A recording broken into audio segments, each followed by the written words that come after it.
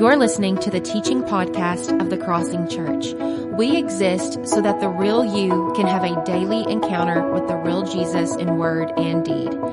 For more information about our church, visit crossingparagould.com. The Lord is my shepherd, I lack nothing. He makes me lie down in green pastures. He leads me beside quiet waters. He refreshes my soul. He guides me along the right path for His name's sake. Even though I walk through the darkest valley, I will fear no evil, for You are with me. Your rod and Your staff, they comfort me. You prepare a table before me in the presence of my enemies. You anoint my head with oil. My cup overflows. Surely Your goodness and love will follow me all the days of my life, and I will dwell in the house of the Lord forever. This is the word of the Lord. Let's pray. Father, help us to believe it. We say we believe it. Help us to truly believe everything that You have for us today. We grieve this morning alongside our brothers and sisters in Israel. We do pray right now that You would bring protection to them. God, we know that war is not the original plan. That war exists because sin exists. Terrorism exists because sin exists. God, we look forward to the day where all of those things are going to come untrue. But until then, Lord, as we deal with these things, comfort these people, comfort those of us who have our own battles today. Holy Spirit, meet us where we are. Do a work that's in us that's for our good and Your glory. It's in Christ's name that I pray and ask these things. Amen. You can be seated. This is going to come as a really big shock to you. But for most of my life, I've been pretty skinny. I graduated at 135 pounds, dripping wet. I've just never really been that big of a guy. The bad side of that is I wasn't really able to play contact sports growing up. So I played tennis in high school. That was kind of my, sport of choice. The good news about being skinny and having this high metabolism that I had is I could eat whatever I wanted and I would really, not notice any difference in my life. And so even whenever Megan and I got married, my diet consisted of, as far as breakfast at least, was basically 2 s'mores Pop-Tarts or 8 M&M cookies, Keebler Elf style, that I would put on a plate, put in the microwave for 40 seconds, and then eat those with a glass of milk. And just wouldn't notice any difference from it whatsoever. But I turned 40 this year. My metabolism is beginning to slow down, and what I've noticed is that I can't really eat exactly what I want to anymore because it has begun to kind of show in some places. And I'm not in any way saying that I'm fat or whatever else, but I began to research and I began to look at these different diets on the internet, these different workouts that I can try to do to try to shift the weight, maybe like from here to more like up in here. You know what I'm saying? Like I want big pecs, not a big gut. And the algorithms got me because the other day I was on YouTube and there's this guy that popped up on my screen. Maybe you've seen this guy, Vince. Okay, have you seen Vince before? And I love this guy. At least I did at first because here he is. There's other videos with his shirts off and he's got these 6-pack abs and he's like, hey, you can look like me and eat whatever you want and never have to do cardio. And so immediately I'm intrigued. It says click here and I'm like, okay, I'll click there. And I'm following this thread, man, and I'm watching this video for probably 15, 20 minutes, and he's amping me up, and he's like, your life's about to be transformed. You just wait. And he keeps on kind of teasing you and leading you along in this video, and then eventually he's like, are you ready to be ripped? And I'm like, oh, yeah. Yeah, he's got me. And he's like, are you ready to be ripped in 90 days? And I'm like, definitely. Like, that's awesome. Like, my wife's not going to know what to do, And he's like, okay, well, you can be ripped in 90 days for just $99. And then he goes in this whole spiel of all this other stuff you have to pay for and all these things you have to do. And honestly, that was just too much for me. And so I closed the window and still look like this, And so, all the way through his little talk, he was basically saying, here's what I can do for you. Here's what I can do for you. Here's what I can do for you. And he's listing all these possibilities. And he made it very clear. It's a very compelling little commercial. He also kind of said, here's the action steps you need to take. That was very clear. But the problem is that I was not willing to put in the price or pay the price. I was not willing to put in the work in order to become the person that he told me that I could definitely become. And the reason I share that with you is because today I'm going to try to be as clear as I can about 4 possibilities, 4 things that I believe Jesus absolutely can and will do for your life. But here's the thing, there's going to be some clear action steps at the end of this teaching. And I just want to tell you right now, there is no shortcut to greatness. There's not. There is no shortcut to you experiencing the life that you long to experience with Christ. And so I'm going to list for you 4 possibilities, things that can be true for you. At the very end, I'm going to be clear on here's some action steps. And then you're going to be able to decide, like, do I want to apply these things to my life and trust the process that not overnight, but over time, the things that we talk about today absolutely 100% can be true for my life. And with that in mind, I want you to look back with me at Psalm 23, and here's what you're going to see. In verse 2, we're going to discover that whenever you follow Jesus' plan for your life, when you follow him as shepherd, he will settle you down and satisfy your desires. And then in verse 3, we're going to see that he wants to restore your soul and redirect your steps. With that, let's start with he settles you down. Verse 2, David says this, that he, speaking of the Lord, speaking of Jesus, the good shepherd, he says, he makes me lie down in green pastures. Now, when I first read that, I thought of the movie Happy Gilmore. How many of you in here have seen Happy Gilmore? Okay, quite a few of you. And I thought of that scene where Happy's grandma goes to the nursing home and she's getting settled into her room. And you remember Hal, we have a picture of him. He comes into the room, right, played by Ben Stiller. And she's like, excuse me, sir, can you trouble me for a warm glass of milk? It helps put me to sleep. And he says some things to her, and basically he looks at her and he's like, here's the deal. You're going to go to sleep, or I'm going to put you to sleep. Check out the name tag. You're in my world now, Grandma. Right? Remember that? And whenever I first read, he makes me lie down, I think of Hal. I'm like, is that what God is saying? Like, look, like, if you're bad, if you don't do what I tell you to do, like, I will put you to sleep. Like, check out the name tag. You're in my world now, right? Like that's what I think of. But as you study the Hebrew and you look at the original language, what we see in here is actually, that's not what he's saying at all. He's not talking to you like the way we talk to our kids sometimes when we put them in time out and we're like, you go there and you just sit and think about what you've done for a minute, right? Like, that's not what he's saying.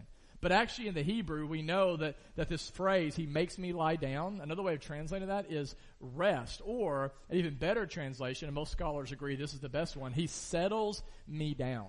And what he's getting at there is the reality that Jesus, when he is your good shepherd, can turn your panic into peace no matter the circumstances in your life. And isn't this a great promise today?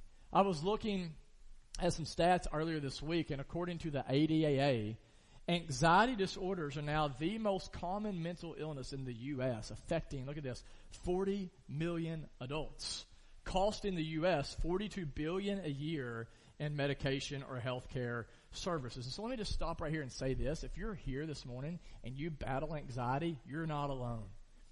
Anxiety is a real issue, not just for people out there, but even for people in here. And we feel anxious for all kinds of stuff. We feel anxious about our job. We feel anxious about our kids. We feel anxious about our health. We feel anxious about being anxious, right? And the good news is today is that we have a good shepherd whose name is Jesus, who in the words of the prophet Isaiah is the Prince of Peace. And he will meet you where you are. And no matter what circumstances are going on around you, he will in fact be able to give you the peace that you long for. Philip Keller is a literal shepherd and a pastor. And in his book, A Shepherd's Look at Psalm 23, here's what he says. I'll put it on the screen for you. Sheep cannot lie down in green pastures unless 4 stipulations of safety are met.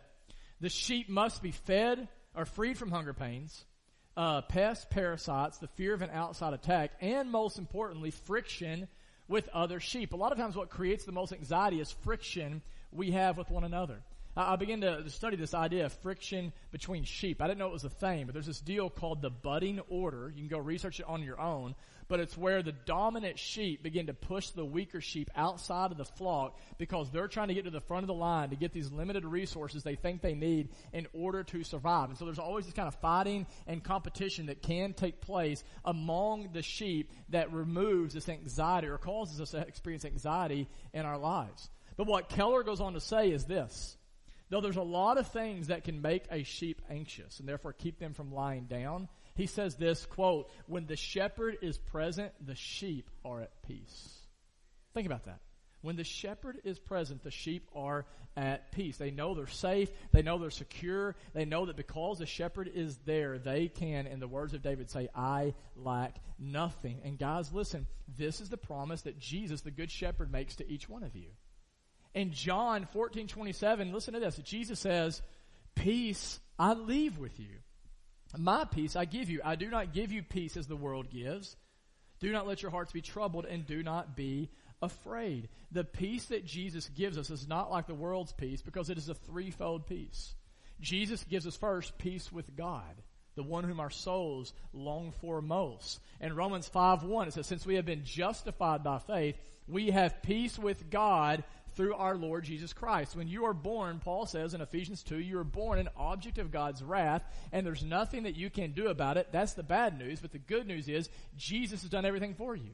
Through his life and his death and his resurrection, when you trust in Christ, the Bible says you are justified. That is a legal word, means you're declared not guilty before God. It's why we celebrate baptism.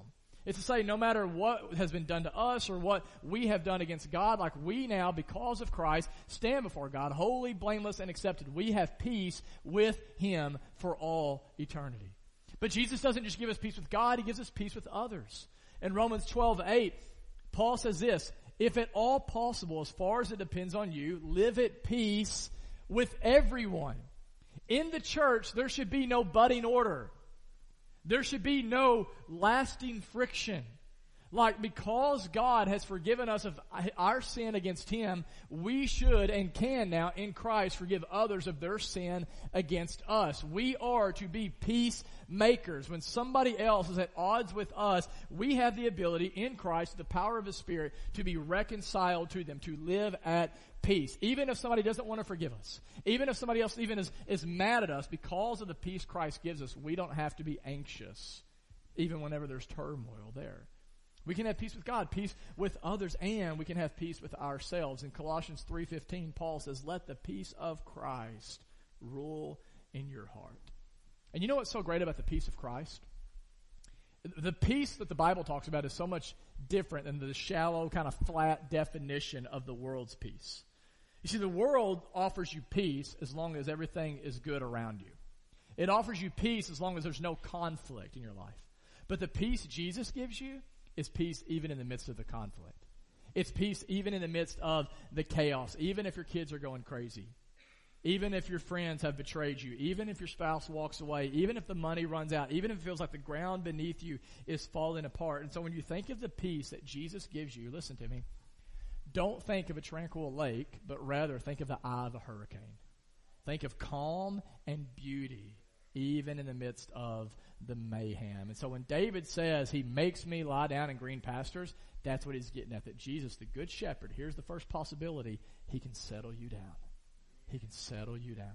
Secondly, not only can he settle you down, he can satisfy your desires. In verse 2, he says he makes me lie down in green pastures, and he leads me beside quiet waters. Now, why does that matter? Because 70% of a sheep's body is made up of water.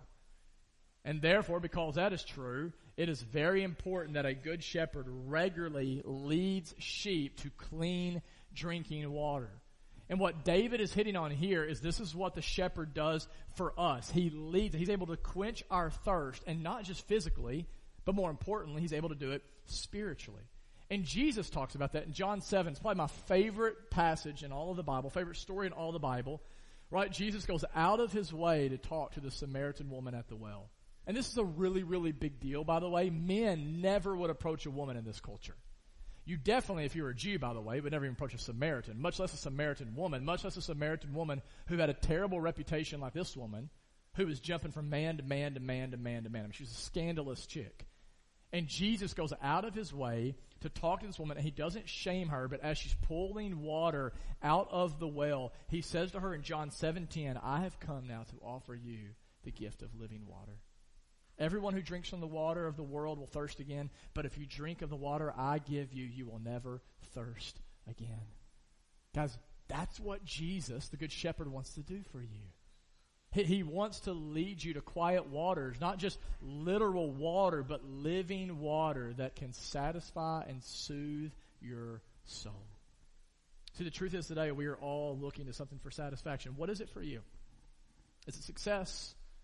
Is it the applause of others? Is it it's on social media? Is it your career? Is it your kids? Maybe some of you are vicariously living through your kids and hoping they go further than you ever did. And if they do that, then you'll be happy with them.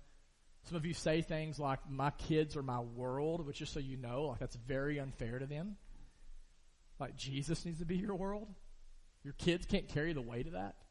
Some of you look for satisfaction in the approval of others, your boss, your possessions, the freedom to do whatever you want, whenever you want. And here's the problem. The problem with that is when you look to those things to satisfy you, if you get them, it'll actually make you feel emptier than it did before you even had them.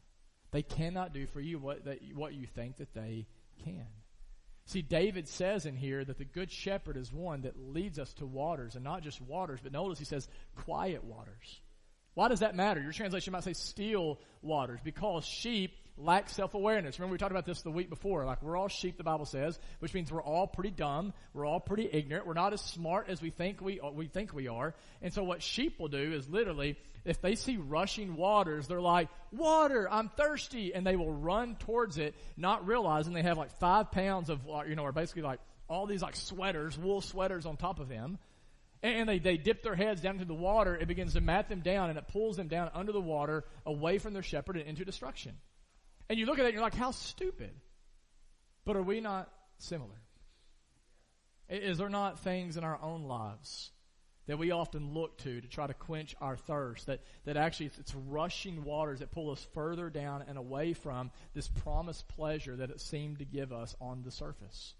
I look at my own life, and I've shared this before, but for years, probably starting whenever I was 15, I developed a porn addiction.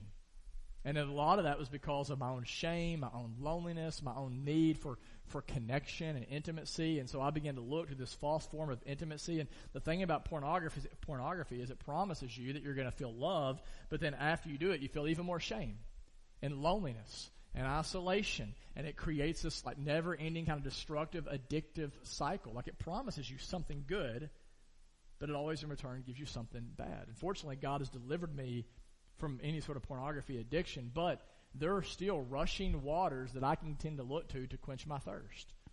I mean, one of those things for me is success in my career, in my job. It can be things like an attendance on a Sunday morning. If we have great attendance, it's like, oh, I feel pretty satisfied today. If not, I'm like, oh, like I'm a failure. Like I'm not satisfied today, or whatever it may be. I remember when we first started this church, I was like, if we could ever just have 75 people, I would be happy. Can you believe I said that? 75 people, because that's the average size church in Arkansas. It's like, I just want to be average. That's all I want in my life, right? But we got 75, and what happened? The bar climbed. 100 would be great.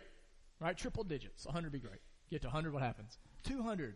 80% of churches never break the 200 barrier. Let's do that. Then we get a building. It's like, let's try to fill one service. We can fill the room, just one service. We get, no, 2 services, right? And what happens is the bar just continues to go. You don't get satisfied. You just work harder and harder and harder, but then you end up feeling emptier and emptier and emptier. Rick Rubin talked about this past week. Thank you, Sean. Once again, Sean Goodson, delivering great sermon content to us. So we appreciate this, Sean. Yeah.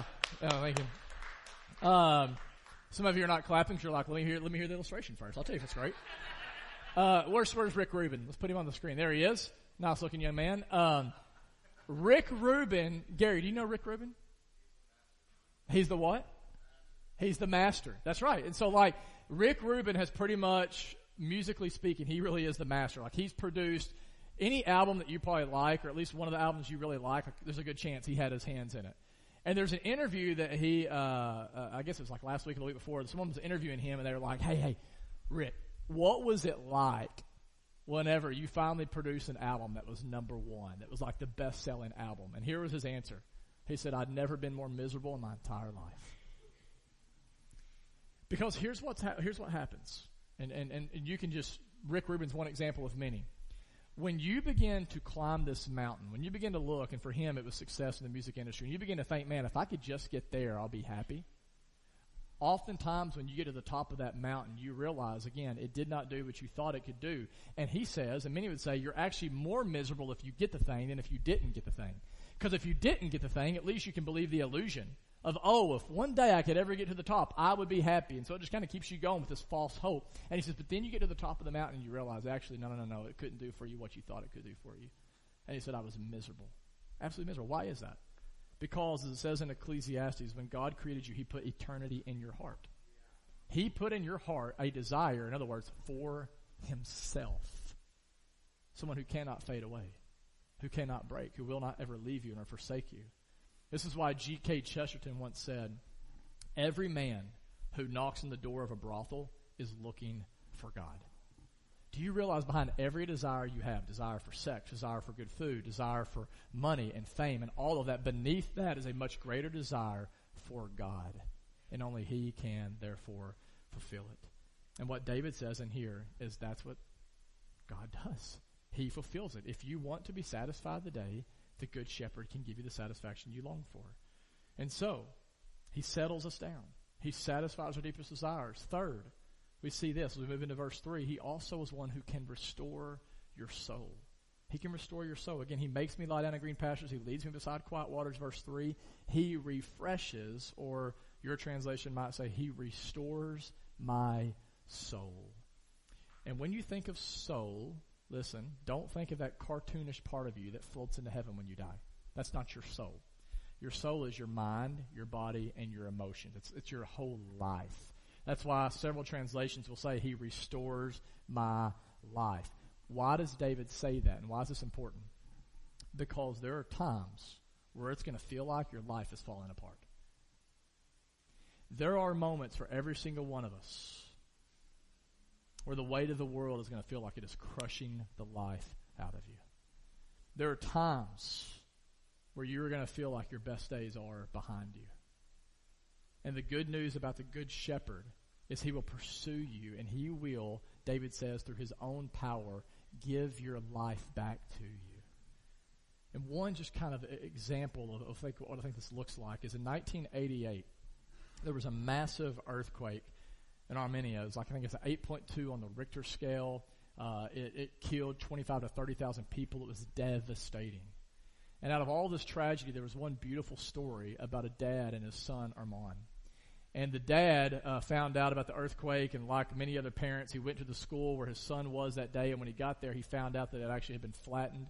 It was just a bunch of concrete and metal. But undeterred, he was like, I've got to find my son. I've got to find my son. And so he just begins to pull back concrete and metal and debris. And he begins to dig 2 hours, 4 hours, 6 hours, 8 hours. There were rescue members that came on, firefighters, and was like, sorry, like, you need to go home. Like if we find him, we'll let you know. Like just go home. Like, there's no reason for you to keep doing this. They're probably gone anyway. Like, just let us take care of this. But the dad kept on digging and kept on digging and kept on pulling. And here he is, 20 hours, 24 hours, at 38 hours into the dig. He calls out to his son, Armand! Armand! And he hears back from underneath some rubble, Dad! And so the father goes over, he pulls back the concrete, and there is his son, Armand, and 13 other kids from the school that were still alive.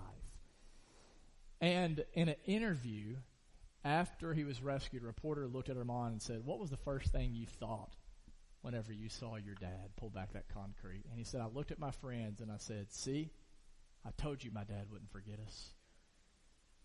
It's a beautiful story about the pursuit of a father, of a loving father who pursues those who are in trouble. And listen, that's the kind of God that we have.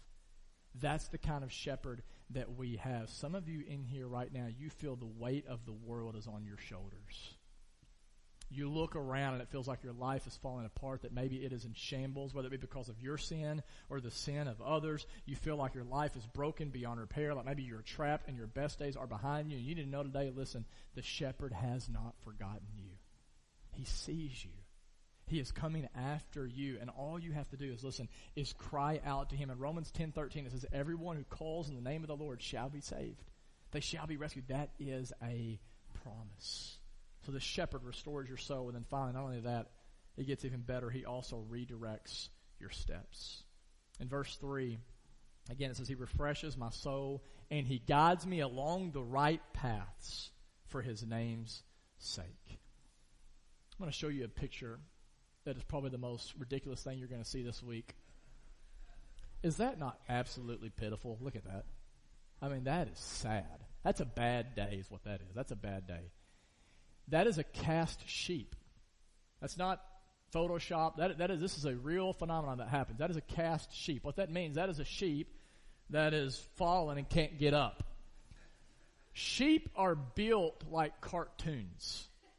They're just these barrel of bodies with stick legs. And their backs are literally flat like the top of a table. And so if it gets on its back, it can't get back over. And that's bad news, by the way, because it's vulnerable to prey. And it can't eat. And it can't drink. And so, and the way I understand it, like the way when it's turned over like that, there's gases that build up in its body that can kill it pretty quickly. And so when a shepherd is counting his sheep, as he often will do, if he finds a sheep's been missing, he usually assumes, like I probably have a cast sheep. And so what the shepherd will do is, think about this, such a beautiful image. The shepherd will pursue the sheep, and when it finds a sheep that is turned over like this, not only will the shepherd turn the sheep over on its feet, but because its blood has flown out of its legs, it can't stand yet. And what the shepherd will do, and Philip Keller talks about this in his book, the guy who's a literal shepherd, he will straddle the sheep. And he said it's usually anxious, and it's nervous, and it's scared. And he said he'll just begin to pet it. And he'll just begin to talk to it and say, hey, it's okay. I'm here. It's okay. I'm here. And then he said, then slowly but surely he will help it take a step back in the right direction. And what David is getting at here is that's exactly what the Good Shepherd will do for you. No matter how far you've wandered off the path, no matter how trapped you might feel that you are, Jesus will meet you where you are, and he will, in fact, give you the strength today to take the next right step out of death and into life. That's the good news of the shepherd. In Proverbs 14:12, it says, there is a way that seems right to man, but in the end it leads to death. Some of you have experienced that. Whenever we begin to think that we're smarter than God, and we think, you know what, I think I'm going to go this way rather than the way God's calling me, it always, in one way or another, eventually leads into death. It's really bad news, but the good news is today, Jesus will meet you where you are. He will get you back on track. You have not wandered too far. He will, in fact, show you the next steps that you are to take. He will redirect your life. And notice, he will do this for his name's sake. So yes, Jesus will do all this for your good, but ultimately he does it for his glory. Jesus cares about his reputation. You realize Jesus cares more about being a good shepherd than you care about him being a good shepherd? Like his reputation is at stake. His glory is at stake. And so like he wants to be your good shepherd even more than you want him to be your good shepherd. Like that's the promise today. And so the question as we end is, well, then why don't I experience him this way? Why don't I experience him this way? Like let's just think about this as we end today. Like some of you are like, if he can settle me down, then why am I so anxious? If he can satisfy my deepest desires, why am I so discontent? If he truly can restore my soul, why am I so worried? If he can redirect my steps, why do I still feel so confused and lost? And one answer may be because Jesus is not your shepherd. That could be one answer this morning. And if he's not, my hope today is that you will stop following the course of the world, that you will stop kind of just doing what you think is right in your own eyes, and you will fully give your life to Jesus as your Lord and Savior today. And if you want more information about that, you can come, talk with me, talk with Chris, someone else who would love to help you. But assuming that most of you in here claim to be Christians, I think you do, the question I think still remains is, well, what about me? Why am I not experiencing this life that Jesus promises to give me? And this is where the action step comes in. Okay? This is where, for me, Vince lost me when it came to the whole workout thing. So I'm like, okay, now I see there's a cost to this thing. There's some work I have to do, and I'm not willing to do it. So how bad do you want it? That's the question first. How bad do you need Jesus to settle you down, to satisfy the desires of your heart, to restore part of your life, to redirect your steps? And if you want it, here's how you go after getting it. Are you ready? If you're taking notes, first off, if you're here and you're like, I need the shepherd to settle me down. I need to experience peace rather than panic. Then there are two practices that you need to embody: silence and surrender. First off, you need to incorporate silence into your life. And what I mean by that is you need to take time where you block out the noise of the world and you sit silently for, even if it's 4 to 5 minutes, I'm trying to be as practical as I can, guys. You sit silently in the presence of the loving God. And when you do that, in 1 John 4, the Bible says that God's love will begin to cast out all fear. Now, does that happen the first time you do it? No. I mean, maybe. But again, this is a pattern that you have to put into your life.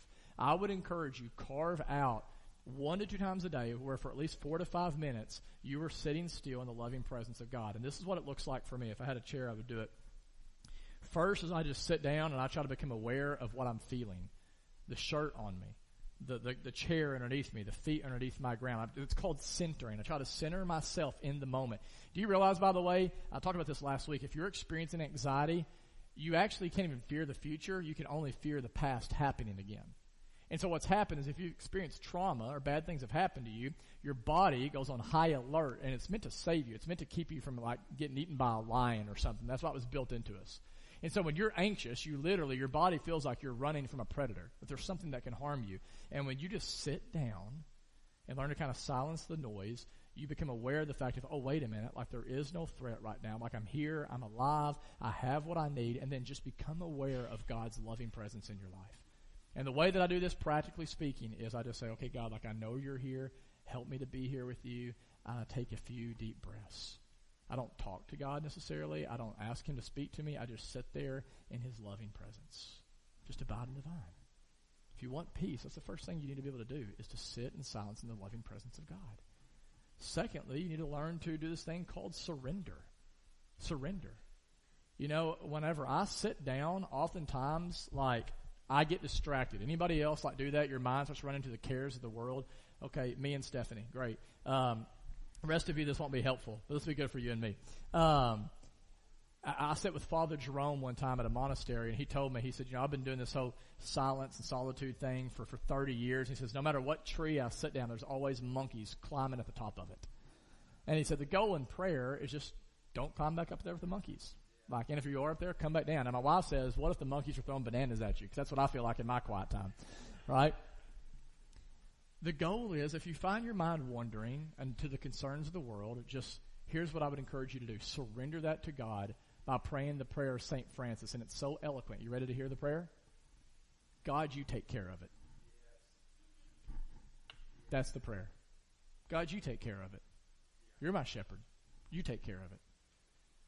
I give it to you. Or you can pray the prayer of serenity, which I know several of my brothers and sisters in here know. Lord, give me the peace to surrender what I cannot control and the courage to change what I can, and the wisdom to know the difference between the two. Not my will be done, but yours. Silence and surrender. Guys, you want some peace in your life? Put this into practice. Secondly, if you're here and you're like, man, I'm struggling with discontentment. I just do not at all know the Lord in a way that I can say like David, the Lord is my shepherd, I lack nothing. So how can I experience God in such a way that truly I can be content no matter what circumstances I find myself in? Well, here's the practices. And I know some of you are already like, that's too much of a cost. But if you want it, here it is. Fasting and feasting.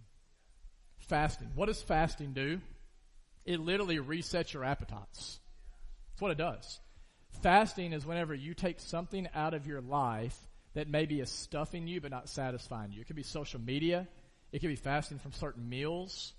It could be fasting from a variety of different things. But it's basically saying, I'm going to try to clear out space in my life so the living water can come in and begin to fill me up. Fasting and feasting. Feasting on what? Feasting on things that help stir your heart towards God. And this is different for all of us. You've got to figure out what are the things that you do that when you do it make you love God more. What are things that when you do it help you experience more of God's love? And figure that out. For me, it's community. I'm an extrovert. I often have my heart stirred towards Jesus when I'm with people. I love good music. I can listen to a good piece of music, whether even it's considered Christian or not. I can listen to it and be like, oh, it's amazing. Like it stirs my heart towards God. My favorite time in the day that I don't let be hijacked by anything is sitting with God on my porch with a cup of coffee. I like walking in cemeteries. That stirs my heart towards God. Now, for some of you, that creeps you out.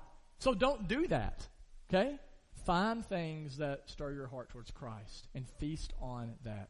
That's how you are going to begin to realize that Christ truly can satisfy the deepest desires of your heart. Third, what about for those of you who feel beat up by life right now?